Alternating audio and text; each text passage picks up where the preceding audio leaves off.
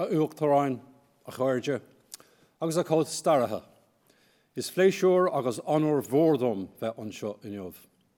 Ba bhá lom má bhuiachas a chur anúil don uachtarán, as cuire a thuirt dún bheith anseo inniuh, agus as a bhfuil déanta aige agus atá fós á dhéanamh aige, chun na himachtaí a chóirle céad bliain ó shin, a chumara agus dís spóireacht a spragach mar gheallarthú.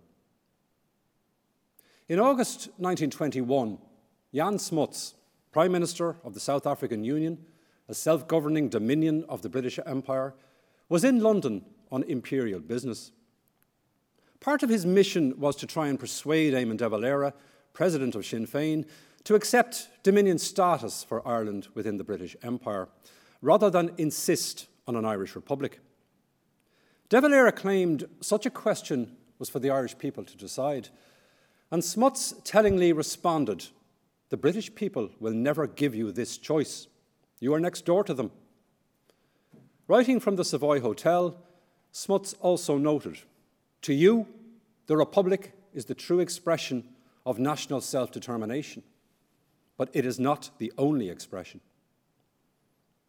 The issues raised by Smuts returned to haunt De Valera and his colleagues in subsequent months, underlining one of the great divisions of 1921 and 1922, the gulf between those who could find flexibility in defining national self-determination and those who struggled to, or resolutely refused to, abandon unqualified republicanism.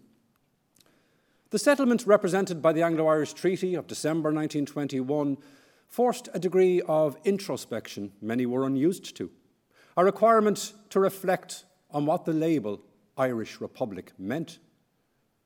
For all its robustness as a rallying call, it was not deeply interrogated during the War of Independence. As historian Charles Townsend has noted, those who propelled the war were more focused on the idea of separation from Britain rather than implementing any concrete political programme.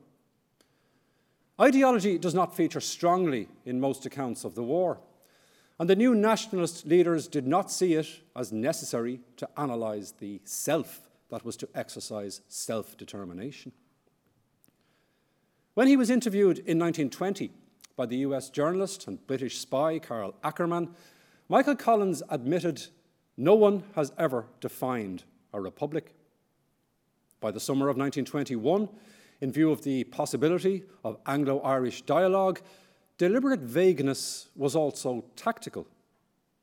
Prior to the treaty negotiations, on the 16th of August, Eamon de Valera told the Second Dáil that the inauguration of the First Dáil in 1919 had been a vote for freedom and independence rather than for a particular form of government, because, in his words, "we are not Republican doctrinaires." So what precisely were they? De Valera was afforded the title President of the Irish Republic by the Dáil in late August, which was partly a defensive reaction to the assertion of British Prime Minister David Lloyd George that an Irish Republic would not be countenanced by his government. Was De Valera, as he characterised Erskine Childers, an intellectual Republican? Or was he, as he put it in September, when defending his decision not to be part of the delegation to negotiate the treaty, the symbol of the Republic, desiring to be left apart from the negotiators as the symbol untouched? When De Valera corresponded with Frank Pakenham about this period in 1963 and referred to his external association proposals, by which Ireland would be an independent country within the Commonwealth, associating with it for defence purposes and recognising the Crown as external head, he observed that he knew such proposals would probably be unacceptable to those whose political upbringing had been based on separatism. Was this De Valera distinguishing between himself and separatists? De Valera's decision to stay in Dublin led to another of the most significant divides of 100 years ago, that between the Sinn Féin negotiators in London and those who remained behind. While Robert Barton, one of the negotiating team, accepted De Valera's argument that he needed to be in a position uncontaminated by negotiations, to reopen dialogue in case of a breakdown in talks, or to rally the people in the event of resistance, or to act as a kind of final court of appeal to avert whatever Britain might attempt to pull over. Barton thought his decision should have been reversed by the time we reached the final stage. Reaching that final stage was, of course, tortuous. Conferences, sub-conferences, prime ministerial skullduggery, exhaustion, theatrics, bluff, the scaring and soothing of Ulster Unionists, and genuine effort at compromise all played their part. The stakes were high, as was the likelihood of failure. The chairman of the Irish delegation, Arthur Griffith, was under exceptional strain due to the oppressiveness of what De Valera referred to as the London atmosphere. Griffith was ultimately to become impaled on the Ulster Cross and perhaps hammered more nails into it than were necessary. But given the danger of offering hostages to fortune, the fault for the absence of a vigilant enough wordsmith surely lies with De Valera. And the archive of his excuses for not attending does not vindicate his assertion that the reasons for him staying away were, in his own words, overwhelming. He maintained, "My intention was to be as close almost as if I were in London." But consider also his parallel observation. There was, to my mind, always the danger that those involved in the discussions would give to the words and phrases used in any document arising out of them such special and limited meaning as might not have been occurred or been attached to those words and phrases in the discussions themselves. Given De Valera's fastidious care with words and phrases, it is clear this was the kind of experience needed in London, rather than just what De Valera referred to as Griffith's political experience and his Republican aims. In any case, returning to an earlier question, to what extent did Griffith really have Republican aims? Didn't De Valera also insist it was important to have Griffith there because he would have the confidence of the moderates? Griffith was no Republican ideologue, and in the words of his biographer, Owen McGee, took umbrage at any attempt to place labels upon him. He was largely driven by the need to challenge British economic manipulations and wanted Ireland to look outside the UK to understand its place and potential in the world.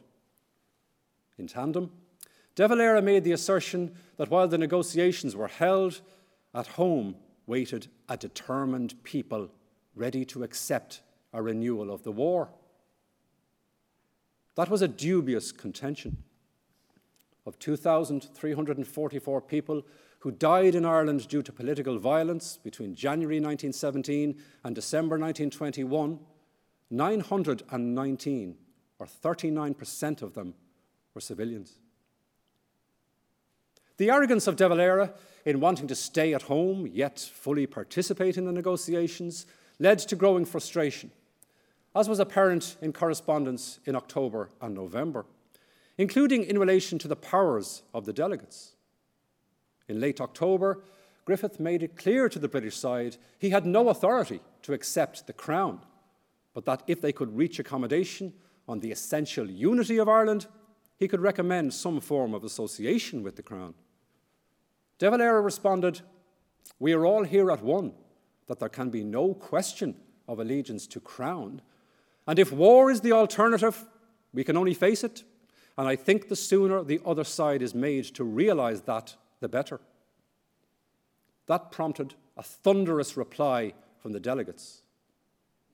Obviously, they wrote, any form of association necessitates discussion of recognition in some form or other of the head of the association.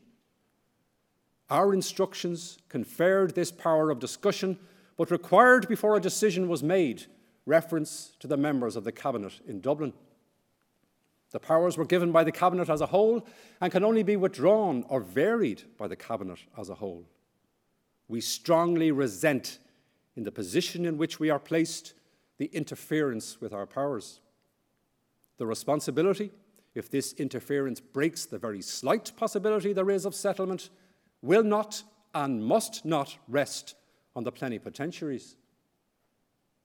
Ultimately, it was British rather than Irish draft papers that drove the negotiations. The determination to only break off the negotiations if the Ulster question was unresolved was not maintained, as instead the link with the Crown became the focus. Lloyd George's secretary, Tom Jones, suggested the response of the Irish delegates to a draft treaty, including proposed new wording about the link with the Crown, was so worded as to leave the position far too ambiguous and uncertain.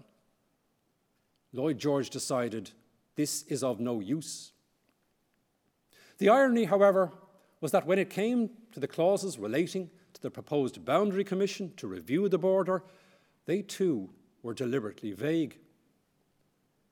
Jones had previously spoken to Griffith alone and suggested that if Sinn Féin cooperated with Lloyd George's Boundary Commission strategy, we might have Ulster in before many months had passed.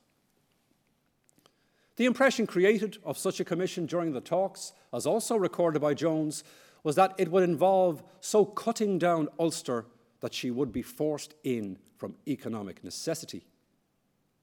Meanwhile, James Craig, as Prime Minister of the new Northern Ireland, spoke of the betrayal of Unionists because of the inclusion of the Boundary Commission clause, and wrote to Lloyd George after the treaty was signed, reminding him that he had promised on the 25th of November that the rights of Ulster will be in no way sacrificed or compromised.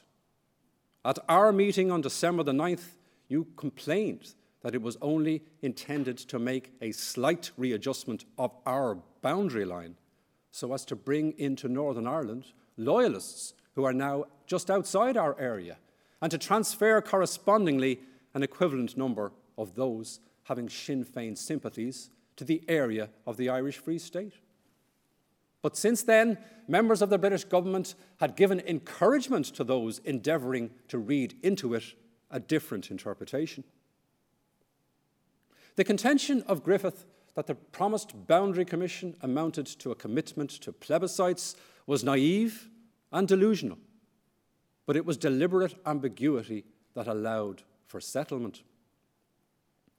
Lloyd George, as he remarked mid-negotiations, was after a settlement, and he got one. But it was a wild exaggeration to maintain, as British historian A.J.P. Taylor later did, that a terrible chapter in British history was closed. The Irish question had baffled and ruined the greatest statesman. Lloyd George conjured it out of existence. Taylor was correct in contending, of course, times favoured him. Men were bored with the Irish question. But Lloyd George had not conjured it out of existence, or as he put it himself, got rid of it. It had just been kicked down the road, or down a long 300-mile border. During the treaty debates over the course of 15 days between December 1921 and January 1922, TDs spoke of sovereignty, partition, social justice, legitimacy, betrayal, loyalty, honour, conscience, violence, and Ireland's international relations. They did not dwell too deeply on ideology. There were few references to class issues, and the TDs were broadly representative of the upwardly mobile Catholic middle class. The text of the treaty debates runs to 440,000 words, and these words matter in seeking to understand the political mindsets of a century ago, the depth of convictions, the nature of decisions, and the rationale behind settlements. Cork TD Mary McSweeney pointedly stated, in contrast to De Valera's assertion in August, that she was a doctrinaire Republican, while Galway TD Frank Fahey asked, have we just been playing at republicanism? The divisions between McSweeney and De Valera also played out in exasperated, sometimes fond, and often emotive personal correspondence. De Valera admitted he could not, unlike MacSweeney, keep on the plane of faith and unreason and maintain that position consciously. He clearly struggled to make common cause with some of those on the same side of the treaty divide as him, a reminder that the divisions of 1922 were not just between those who had voted for and against the treaty, but within those two blocs. Writer George Russell, AE, was later to maintain both sides embraced the one-dimensional mind, beaten by the hammer of Thor into some mold or shape when they cling to one idea. Likewise, historians and political scientists in subsequent decades sought to make much of the chasm. At the time of the 50th anniversary of the treaty, Leland Lyons warned of the perils that lie in wait when men fall under the sway of ideology. In contrast to those who, he suggested, in the midst of exhaustion and having won relatively good terms, arguably had a moral duty to sign. His analysis was clearly coloured by the outbreak of the Troubles, or the extent to which, in his words, the dire past was still overhanging the dire present. Decades later, Tom Garvin's reflections, as the 75th anniversary of the treaty approached, were more strident, pinpointing 1922 as the birth of Irish democracy. Garvin argued that moderate and realistic nation builders had triumphed over militant Republicans contemptuous of democratic principles of legitimacy. The pro-treaty leaders were unconditional Democrats, and they killed people for the nascent Irish democracy that they saw menaced by the anti-treatyites, who saw the Republic as a transcendental moral entity. Such a hero and villain school of interpretation is inadequate, a point forcefully underlined by David Fitzpatrick in 2011, when he wisely advised those commemorating the revolutionary period to avoid the use of simplistic and exclusive dichotomies or facile attributions of motive.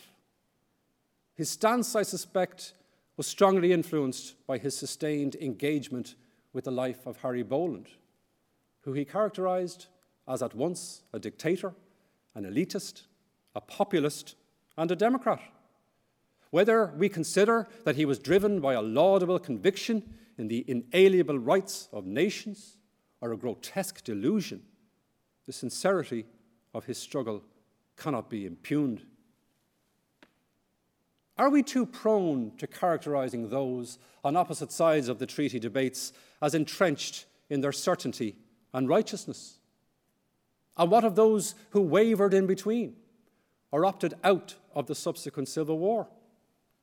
In 2015, historian Jimmy Wren traced the political progression of some veterans of the 1916 Rising. Of 572 people identified as active with the General Post Office garrison, the largest single proportion, 41%, were neutral during the Civil War. Others grew tired of dogmatism and began to feel detached. Writer Frank O'Connor, for example, initially resolute, saying of himself, "I rarely thought, I felt," came to decry those who insisted the Irish Republic was still in existence and would remain so despite what its citizens might think. Out of the fray, he went into himself deeply and took advantage of enforced solitude to listen to his interior voices. He did not want martyrdom, as too many mythical abstractions reduced life to a tedious morality. Patriotism was both an expensive currency and a contested, confused concept in Ireland in 1922, and no side of the treaty divide or the Civil War had a monopoly of it. But Frank O'Connor's reference to what the people might think also raises the question of the extent to which many TDs were unrepresentative of the country at large, and some of the Republicans came under intense pressure from angry constituents. Sean McEntee admitted the unanimous wish of Monaghan was that I should vote for the treaty, but he did not. Likewise, Harry Boland referred to the chorus of approval for the treaty from his constituents in Roscommon. But this only heightened as he saw it, the contrast between his own reliance on conscience and the hypocrisy of his opponents, who signed the treaty with a mental reservation that it is not a final settlement. Mental reservation, however, was also employed by the anti-treatyites a few years later when entering the Free State Dáil. Deep emotion was on display because friendships were fraying. Boland, according to David Fitzpatrick, never abandoned the dream of negotiating the growing political and military split to the restoration of fraternal unity. Even for those who turned away in disgust, 1922 marked them. Liam O'Brien, incarcerated for much of the second half of the War of Independence, supported the treaty and took no part in the Civil War. But 1922 left him, in his own words, a permanently disappointed man. We also, I think, need to consider quieter reflections alongside the grandiose rhetoric. O'Brien was very much under the spell of Arthur Griffith. But as he saw it, the unremitting intensity of Griffith's patriotism had to be felt in quiet social intercourse to be believed, rather than on big public occasions. Those caught up in the emotion of the treaty divide did not necessarily do justice to their own complexity. And one of the consequences of the propaganda that hardened was that the questions and the answers became too conveniently short and polarized. And what of the divisions between soldiers and politicians? Cathal Brugha pointedly referred during the treaty debates to the men who count. Calton Younger's History of the Civil War in 1968 argued the Irish Civil War ought to have been fought with words on the floor of the Dáil, and it could have been. Perhaps it could have been in a fantasy post-treaty Ireland, where the Dáil was the prime national and final arbiter. But that regard did not exist in 1922. As Liam Lynch, soon to be Chief of Staff of the anti-treaty IRA, characterised it, up to 75% of IRA members opposed the treaty, though not all of them would take up arms against it. They had not been adequately prepared for compromise. In any case, some IRA members regarded politics as moribund or irrelevant and saw themselves as in charge. In historian Peter Hart's words, the guerrillas thought of themselves as sovereign. They had brought the Republic into being. Nobody else had the right to give it away. If the Dáil was going to jettison that declared Republic, the IRA was not required to be answerable to it.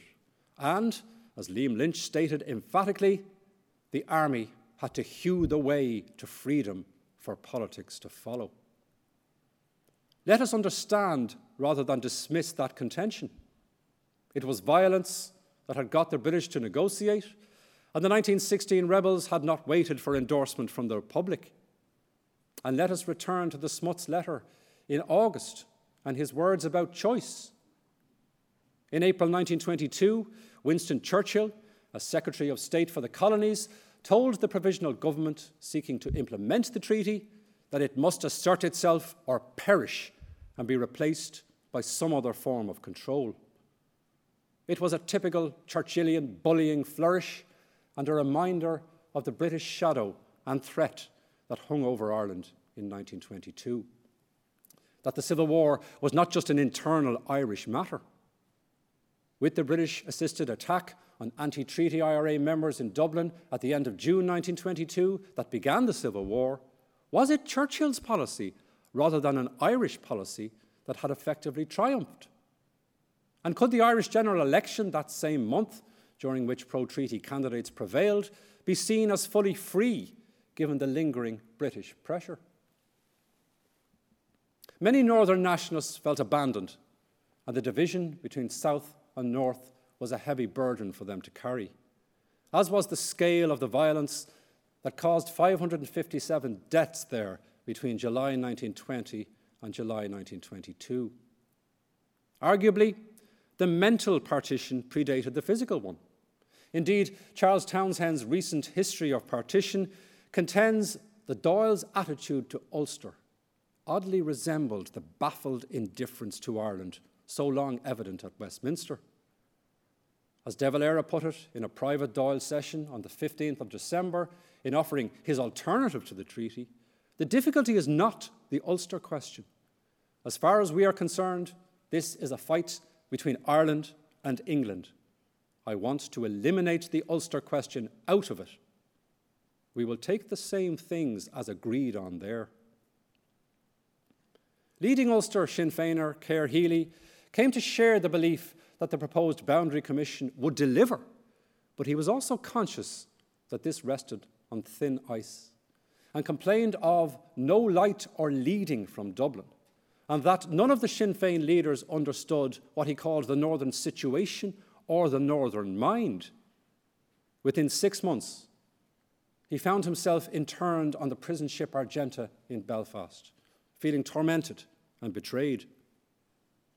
Derry's Joseph O'Doherty, active in the IRA there and in Donegal, and also Sinn Féin TD for North Donegal, had warned the Sinn Féin executive before the treaty not to allow unionist control over, in his words, things affecting life, liberty and civil rights, or our grievance will be against Ireland generally for her desertion of her Highlanders. And yet, James Craig, while determined to make the North impregnable, was perhaps less sure privately than his public rhetoric would suggest. Craig met Michael Collins in January 1922 at his own initiative to discover his future intentions towards Ulster. Cabinet papers record that for 3 hours he was alone with Mr. Collins and made it clear to him that for the present an All-Ireland Parliament was out of the question. Possibly in years to come, 10, 20 or 50 years, Ulster might be tempted to join with the South. Collins said he had so many troubles in Southern Ireland that he was prepared to establish cordial relations with Northern Ireland, hoping to coax her into a union later. From the inception of the Government of Ireland Act to its passage by Parliament in late 1920, the official line was always that its essential principle was not division, but union. But the Council of Ireland, to assist that, never, in the words of Townshend, cast off its air of forlorn hope. Ulster unionism hardened and failed to adapt or mature, while British governments of different hues deliberately turned blind eyes to the reality of sectarian discrimination in Northern Ireland. The British Labour Party bogusly insisted in 1925 that the Irish question was one that was practically settled. The Civil War had further dissipated hope and enfeebled Ulster Republicans. As one of them put it about the prioritisation of Southern objectives in 1922, we were sadly disappointed. We had started something which we could not hope to carry out successfully alone. Antrim volunteers during the Civil War, he lamented, filtered back to be arrested or allowed to resume their ordinary lives under stringent enemy conditions. Some, he also noted, were able to return to their homes later, but the majority were forced to find employment in other parts of Ireland or abroad. Clearly, the Civil War had compounded their isolation, captured in the stinging assertion, we never knew if our position was clearly understood in Dublin. Leland Lyons was accurate in maintaining in 1972 that most people, I suspect, do not live by the hard, clear light of abstract dogmas explicitly stated. But some who did were unfairly pilloried, none more so than the women who were militantly anti-treaty. What was it that prompted Cork Sinn Féin TD Liam de Roista to record in his diary in late 1922 of Mary McSweeney? I do not regard her or some of the other women engaged in public affairs as normal beings with normal human mentality. They are monomaniacs. There is a moral sore in the soul of Ireland. Sheila Humphreys, one of the Civil War prisoners released after a 31-day hunger strike, left us with this image. We were flattened. we felt the Irish public had forgotten us. The tinted trappings of our fight were hanging like rags about us. Leland Lyons also approvingly quoted Kevin O'Higgins' assertion during the treaty debates that the welfare of the people must take precedence of political creed and theories. But did it? For academic Liam O'Brien, there was some comfort to be found in what he described as 42 years of peaceful professorship. He was one of the fortunate ones. And here is where we get one of the great divisions. For those without a stake in the country and on the loser's side, a bleakness calcified. And for far too many, the Civil War's afterlife was brutally disordered and fractured at a time when an insecure and inexperienced elite found itself presiding over a population that wanted unheroic things. This is where the voluminous archive of the military service pension files becomes so illuminating, about both a well-meaning effort to compensate those bereft, but also the cruel lotteries in operation. A government memorandum in 1957 revealed that 82,000 people applied for pensions under the main 1924 and 1934 Pensions Acts. Of these, 15,700 were successful, and 66,300 were rejected. How to define active service remained contested and contentious. Consider, too, the fate of those bereaved and the gulf they felt existed between the cause that had been died for and the reality of their post-1922 existence. Women faced additional barriers. Nora Martin, a leading light in Cumann in Cork, castigated the exclusively male overseers of the pensions process for failing to do justice to the claims of Cumann veterans. They risked their jobs, their homes, and their lives, she wrote. In justice to them, one woman at least should be on that advisory board. Lawyers and civil servants, no matter how sympathetic, can never visualize the feelings of these women during the period 1920 to 1924. Martin was writing on behalf of Ellen Carroll, active with Cumann in Cork during the Civil War through intelligence and dispatch work, which compromised her health due to regular soakings. Carroll was diagnosed with tuberculosis in 1924 and spent 3 months in a sanatorium. She was described by the end of the Civil War as a complete wreck. She was turned down for a disability pension and eventually, after an appeal, received a miserly Grade E service pension in 1943. Working in a sorting office in Shepherd's Bush as London endured the Blitz, her letters to Nora Martin, under whose direction she had served in Cumann, depicted her mental demise. From hour to hour, you are only waiting for death. It is just hell on earth.